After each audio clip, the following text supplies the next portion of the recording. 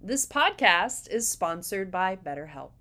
Life is hard sometimes, and there are many pathways in navigating the inevitable ups and downs of life. In riding these waves, I look to my yoga practice and also therapy. We all go through tough times like big life changes, periods of instability, conflict, or loss. BetterHelp connects you with a licensed therapist entirely online, which is very convenient, flexible, and suited to fit your schedule. Take the questionnaire and get matched with a licensed therapist. And if it's not the right match for you, no worries. You can change your therapist for no additional charge. Sometimes getting started in therapy is the hardest part.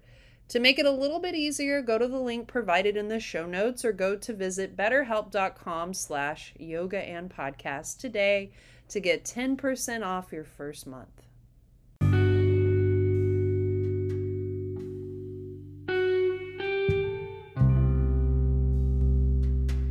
Welcome, friends, to the Yoga and Podcast. I'm your host, Ashley Weber, a yoga and Pilates teacher who is oh so curious about all things yoga. And if this is your first time joining us, a big warm welcome to you. This show brings the magic of yoga and mind-body practices down to earth for the everyday real person to help them live their best lives. Today, I'm super excited to have Andrea Cortez back on the show for the second time. She is a music therapist, sound meditation teacher, and the owner of Mind Body Music Center based in Austin, Texas. Check out her previous episode she did with us, episode number 19, Yoga and Sound, when you get the chance. On today's episode, Andrea will break down some of the sound healing myths. This particular episode is part one of a very special two-part series, Yoga and Breaking Sound Healing Myths. Andrea will share with us her extensive knowledge on the subject, as well as answer some of your questions, like what is sound healing? How is all this related to the chakras, the energy centers? How should you feel after sound meditations? I know you are going to love this episode just as much as I did. Now, let's sit back, relax, and enjoy the episode, y'all.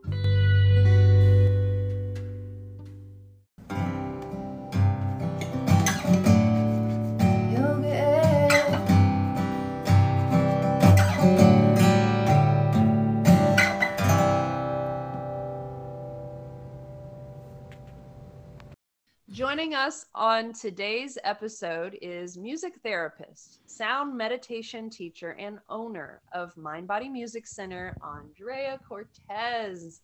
How are you today, Andrea? Hi, Ashley. I'm doing good. Thank you so much for being back on the show. This is your second time. Way Yes. back, it was like you were on episode 19. And Yeah. so welcome Wow. back. For those of us who don't know you yet, would you like to introduce yourself just a little bit more? Tell us who you are, what you're about. So, I am a music therapist. I went to Colorado State University, and my program focused on neurologic music therapy. So, my training was around rehabilitation. I worked with populations of people with head injury, stroke, brain injury. Um, Also Parkinson's and Alzheimer's. And so our focus in the program was around how music can help rehabilitate certain skills like speech, walking, movement, cognitive skills, attention. So my basic training was really based around the nervous system. In that program, also as a music therapist, we have kind of a three-tiered part of our training where we're trained as a musician, we're trained as a therapist, and we're also trained to do research. So I've taken all of that and continue that with my work because my work now is has kind of developed to be more in wellness, not so much in rehabilitation, although I would still consider this a bit of rehabilitation because I'm helping adults to rehabilitate from stress, right? And so there is a bit of a resetting of the nervous system with my work in music and with helping people to de stress, reduce anxiety, get out of fight or flight, and help them to balance their nervous system. So in a similar way, I think my background has supported me in continuing my work and working with the nervous system. It's just working with a new population of people. So I work with adults in wellness at my studio and have private sessions. And also, I've been integrating sound meditation as part of my work and working with community and doing groups and classes with that because it's all related as I'm seeing now that working individually in sound therapy sessions there is a meditative aspect in there and so it kind of crosses over to the groups that I do as well and the meditative aspect in there which I can talk about more later is about listening and really being present so it kind of encompasses this part on the person who is experiencing the sound to also be present and to practice themselves, like practice listening, practice being aware and being present. So that's what I'm doing currently. I mean, it's beautiful. It's beautiful to watch the work that you do. As I know you as a friend, I do work with you from time to time, and I love what you're putting out in the world. What is sound healing and sound therapy exactly? Are they different? Is it the same thing? So there are many terms being used right now that are about healing with sound vibrations, right? And so sound healing, and these terms overlap. And sound healing, I think right now is a very trendy term. So when people hear that, they think of like crystal bowls or healing mantras or something like this. So, and sound therapy, though, I think is a growing field. I've as I've looked up research articles, sound therapy is referred in this research as sound therapy with certain instruments, and so I think that term sound therapy is a term that is more research based. It's a field that is growing. There isn't a university program for sound therapy, or there isn't a national association for sound therapy right now. Um, but I think that so there are certain programs that are offering certifications in sound therapy, but they're not backed up by like a board certification or a national association. Like in yoga, isn't there a national Yeah, Yoga accreditation? Teachers Alliance, and it's a Right, national thing. Same thing with Pilates. Yeah. right. So there's not anything like that right now for sound therapy, although I think it's going that direction, especially because there's research growing in this field. So when there isn't a larger organization that's giving this accreditation, then those certificate programs aren't necessarily being supported by anything in particular. So, and when there is a large organization that can give accreditation, then that means that there's standardized applications of practice.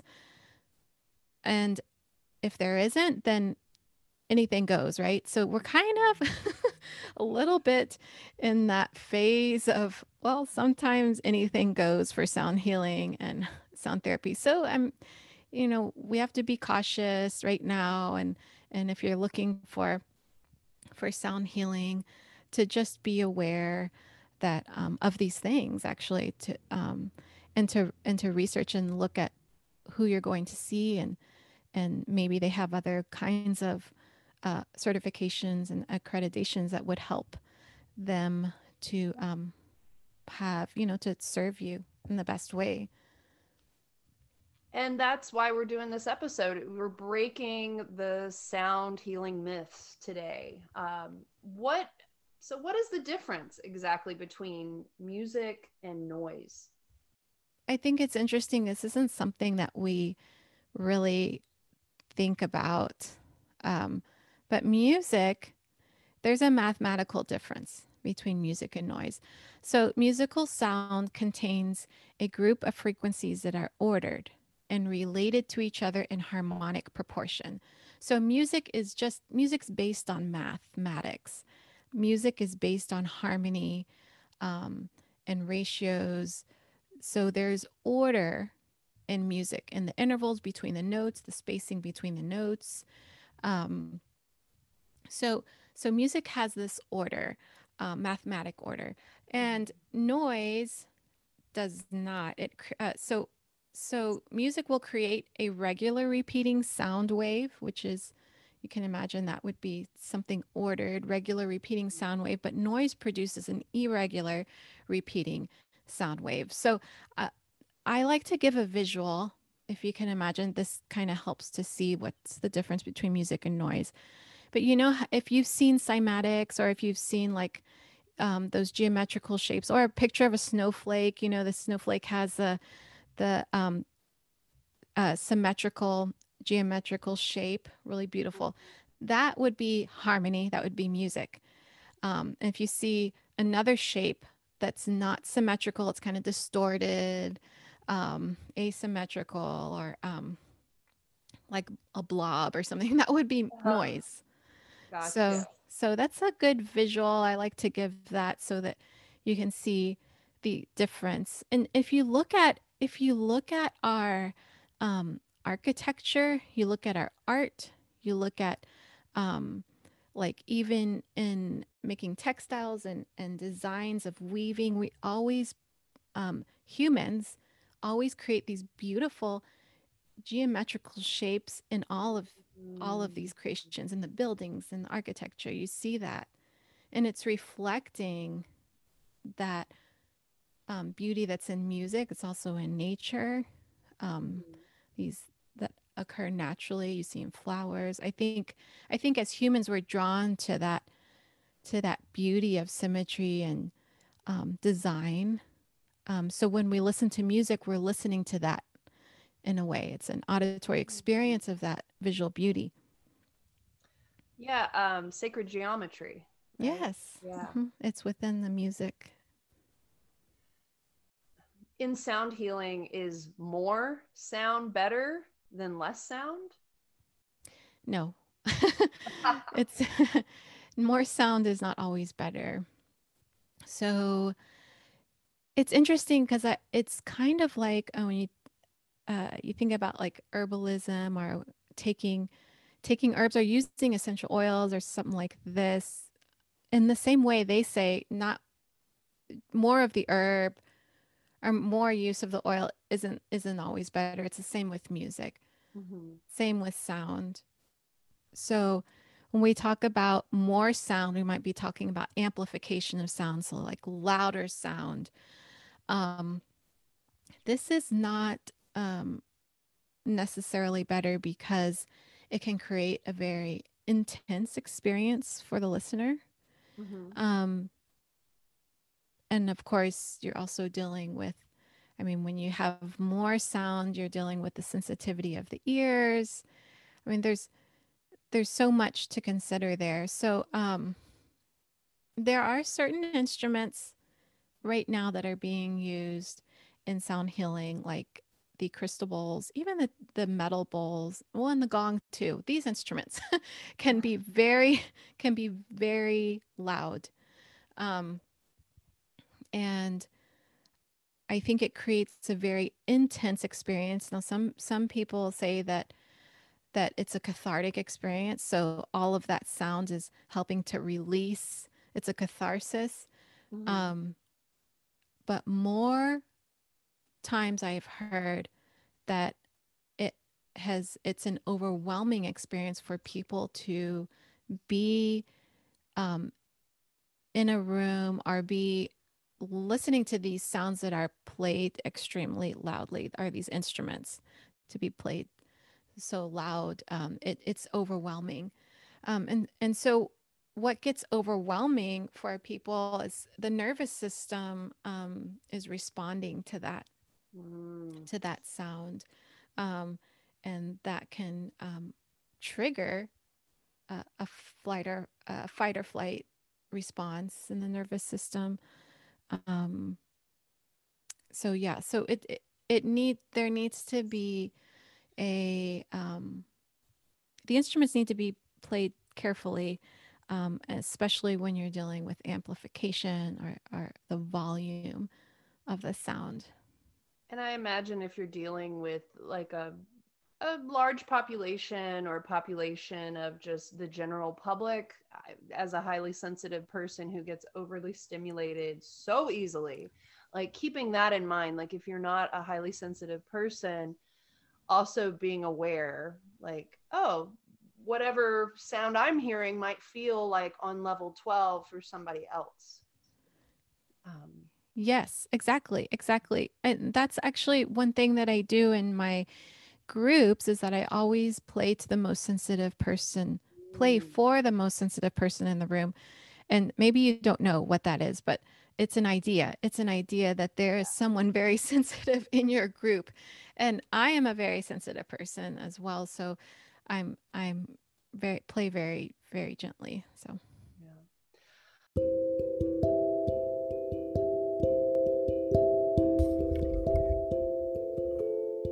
Somewhat recently, I had Brandy Jo Perkins and Caroline Caswell, owners of Earth Commons, on the show. Check out episode number 62 when you get the chance.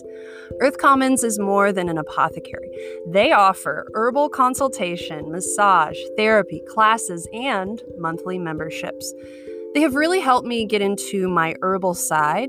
It's a fabulous way to connect to nature and to a supportive herbal community. One of my favorite things to get at Earth Commons is rhodiola. It's great for focus, also increases my energy without that caffeine spike.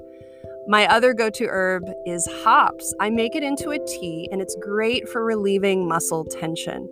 Another favorite is their vetiver bundles. If you have ever seen a sage bundle before, it's like that, but made with super grounding vetiver. So great for relaxation. They have many awesome offerings. Do yourself a favor and go check it out for yourself. You can find them if you are in the Austin area at 813 Springdale Road, or visit them online at earth-commons.com. That's spelled EARTH-COMMONS.com. I'll link all their info in the show notes. Check out Earth Commons online or in Austin for all your self-keeping needs. That's also affordable.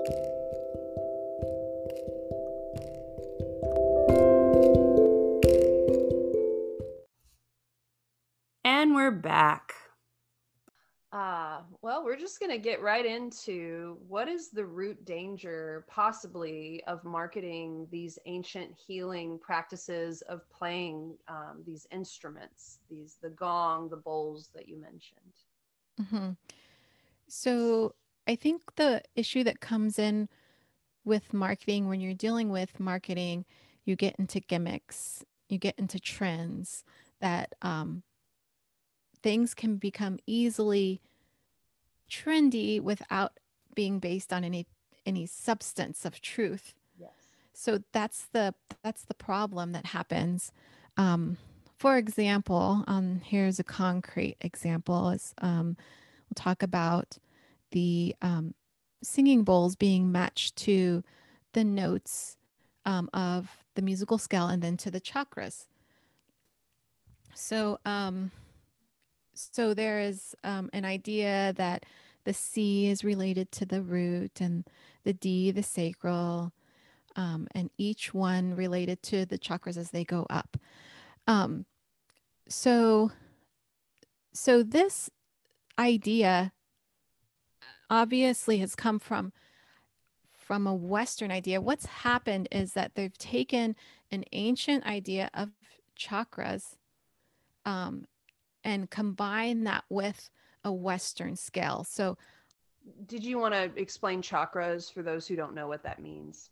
yeah, so the energetic centers in the body. Now there are more than seven chakras in our body, but there's seven main ones that we see. If you've seen, especially like in yoga, they have that image of the person with the colored dots going up the spine. Those are the energetic centers starting at the root, going all the way up to the crown. And um, So these are energetic centers that are also related to our health and to our organs and to the whole health of the body, Mhm. um, based on an energetic system.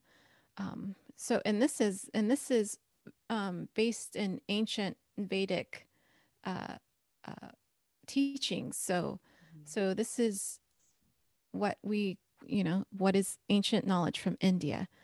Um, so what has happened is that has been taken a little bit out of context in a way that and matched with a musical scale. So the notes C, D, E, F, G, A, B, C, well, not counting the top C, you happen to have 7 notes in this scale. And so that actually conveniently matches to 7 chakras, which is, you would think, wow, well, how did that happen? I don't Uh, really know where, I don't know who came up with originally this matching of, but I am positive that it is from a Western. Of course, it's from a Western um, perspective, because this is a Western scale, C, D, E, F, G, A, B, C. So mm, this is a major C major scale, which is the most common key that you hear in mainstream music and Western music. And the mhm. major scale is also the most common scale. So, um, so there are many other possibilities of scales that could be used. And so I think this is one of the problems with this idea. So if you stay within Western musical scales, why not start with the F major scale? Or why not do a D minor scale with the chakras? Why was it a C major scale? And if you expand, are you consider doing using a raga? A raga is a scale based on Indian classical music. Mm, Why wouldn't it have been matched to a raga? Been, wouldn't that make sense that it would be, if it's, the ideas of the chakra system, that this would be matched with an Indian classical scale, yeah, right? These totally. systems would be together, right?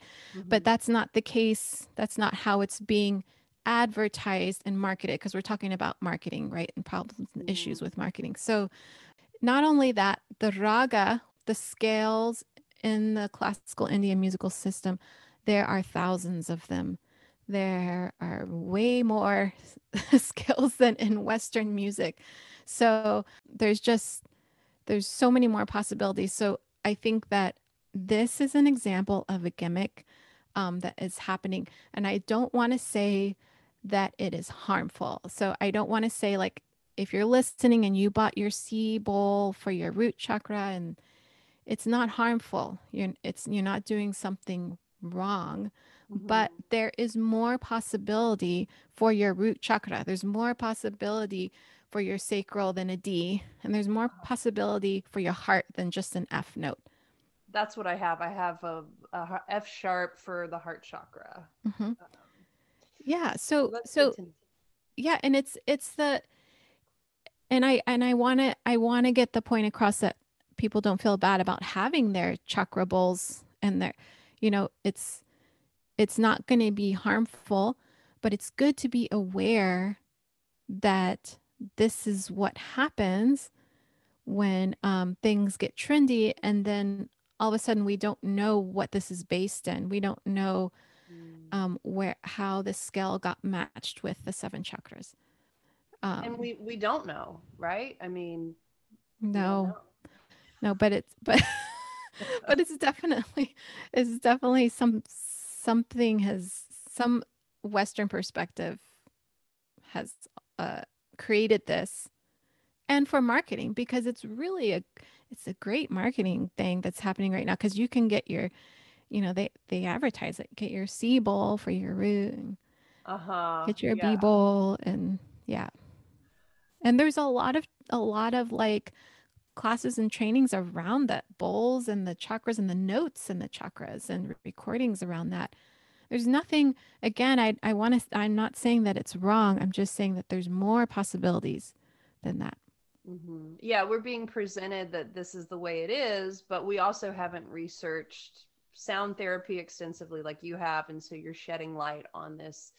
There is more to the story Yes. than what's being presented. So, what could be some problems, or maybe something, maybe even a little bit dangerous about presenting healing in music when playing the instruments inappropriately? Yes. So there are there are a lot of experiences of sound baths and experiences where people go as a group to listen, and it is um, it is presented as a healing experience. So when we go into these healing experiences, we are more vulnerable. We have this idea of receiving healing as well. Um, and so I open ourselves up more. I think we can be a little more open and more receptive with this idea that we want to receive healing. And and if the instruments are played um, inappropriately, it can be more harmful for the person. For example, we did talk about volume and amplifying the noise, the sound of the instruments too loudly. It can create too much of an intense experience. I have had several students mention that they have had this kind of experience where it was too intense, and some had a migraine after. Um, and this should not be happening. You should not get a migraine after you listen to these sounds. So that would be an example of the the sound being too intense or too much amplification. Mm-hmm. I mean, especially when you're in these, you have to think about the space that you're in, the room that you're in when you're playing these instruments, and it can amplify the sounds in different ways without even realizing you may be um, in a room that's creating so much amplification very easily, because those crystal bowls and the gong and they can get loud so easily. I mean, it's so easy. You don't have to play them very hard at all. and it's Uh-huh. and it's intense. It's intense. So that's one thing. The other thing is um, when the instruments are not creating enough harmony, and they're creating more dissonance than harmony. So Mm. so so you have a set of bowls, or you have a set of instruments, and if the notes aren't exactly um, pleasing harmonically, you may be creating too much dissonance, and that also is jarring for the nervous system. It's unsettling. And what happens in music is that dissonance is a great tool in sound therapy, but it's like it needs to resolve to harmony. What is dissonance So exactly? dissonance is a little bit like if you if you think about noise, it's creating that tension. It's creating tension. So you've harmony. We're talking about this. It's a mathematically it's a mathematical ratio that has a certain perfect form, but with dissonance you're getting a little bit too close, and the notes are too close together. This is one way to explain it. Mm-hmm. So there are certain intervals in music that are creating harmony. The best intervals would be the third, the fourth, the fifth, and the octave, just to give exact intervals. These are creating harmony. So if you have notes that are too close together, you create dissonance, and it just sounds edgy. It sounds it sounds makes you a little bit tense. Like a three and a four, or a one and a two, or Mm-hmm. Mm-hmm. So if you have a scale from like C, D, F, G, A, B, C, the C and the D right next to each other, if you play them together, it's creating this dissonance. Um, gotcha. but in music, though, if you move from dissonance to resolve to harmony, to one of those intervals that I was speaking of, then your body responds. So you kind of build it and then you resolve, you have a deeper relaxation. Mm. So dissonance can be useful. It can be useful um, in the sound therapy experience, in the sound meditation. It can be helpful to bring people down another level. So that is also part of creating a musical phrasing within it. So you want to be able to musically phrase through there, through the instruments you're playing, bring the dissonance and resolve.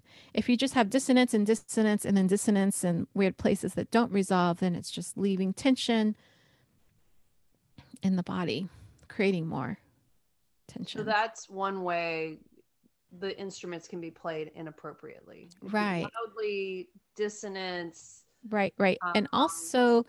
And also with these instruments, the the manner in which they're played can sound very clangy or um, I know that one time I had a sound meditation and the people afterwards said there was nothing jarring in your playing.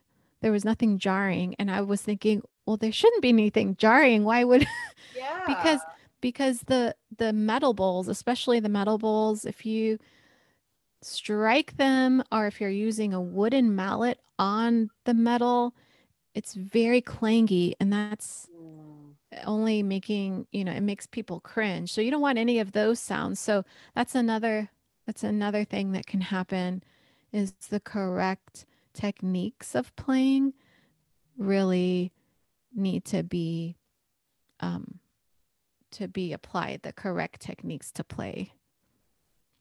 yeah, that makes sense.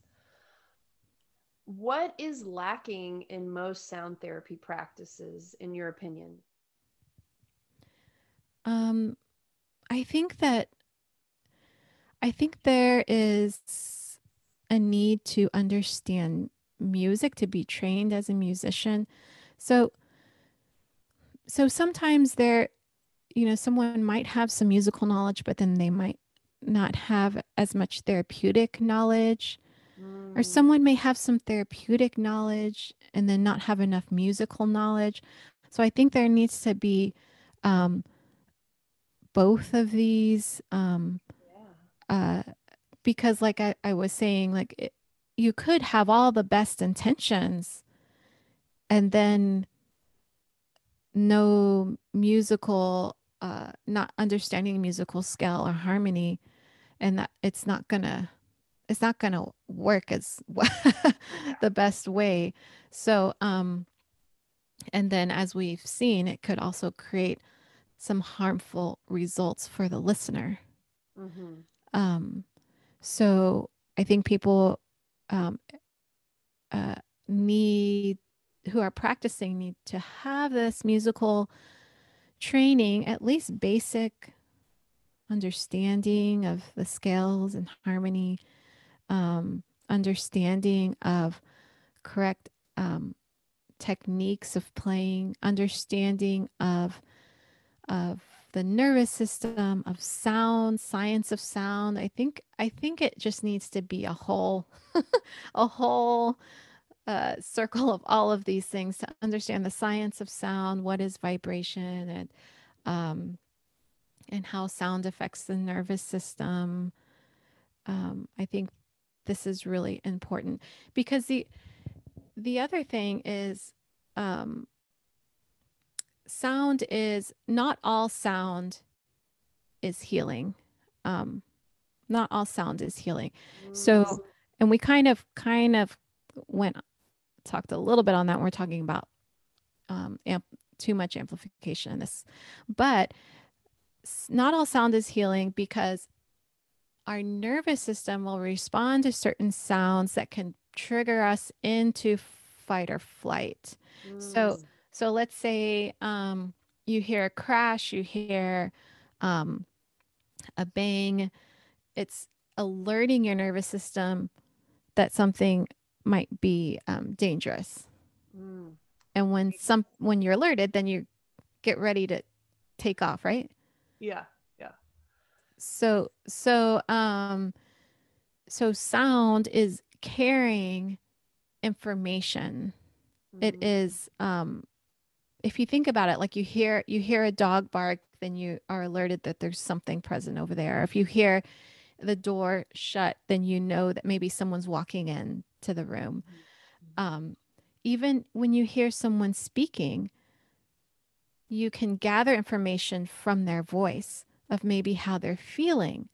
So Yeah. so sound carries information. I think this is important to understand for those who are applying sound therapy. The sound carries information, and our nervous system uses that information to know what to do next.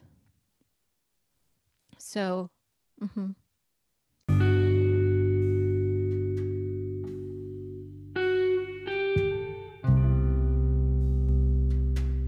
I hope you enjoyed today's episode all about yoga and breaking sound healing myths with the knowledgeable Andrea Cortez. All of her info is in the show notes, so you're just one click away from connecting with her. Be sure to stay tuned for next time as we continue this conversation of yoga and breaking sound healing myths in our second half of this episode. Let us know how you like the show. We love hearing from you. Please email us at yogaandpodcast@gmail.com. The and is spelled out YOGAAND podcast@gmail. The theme song is performed by Allie Holder. Sound engineering and guest booking by Bentley the Cat. Social media by Chloe the Kitty. Remember that this podcast is for everyone. If you are a human living on planet Earth, you might benefit from listening to Yoga and Podcast. See you next time.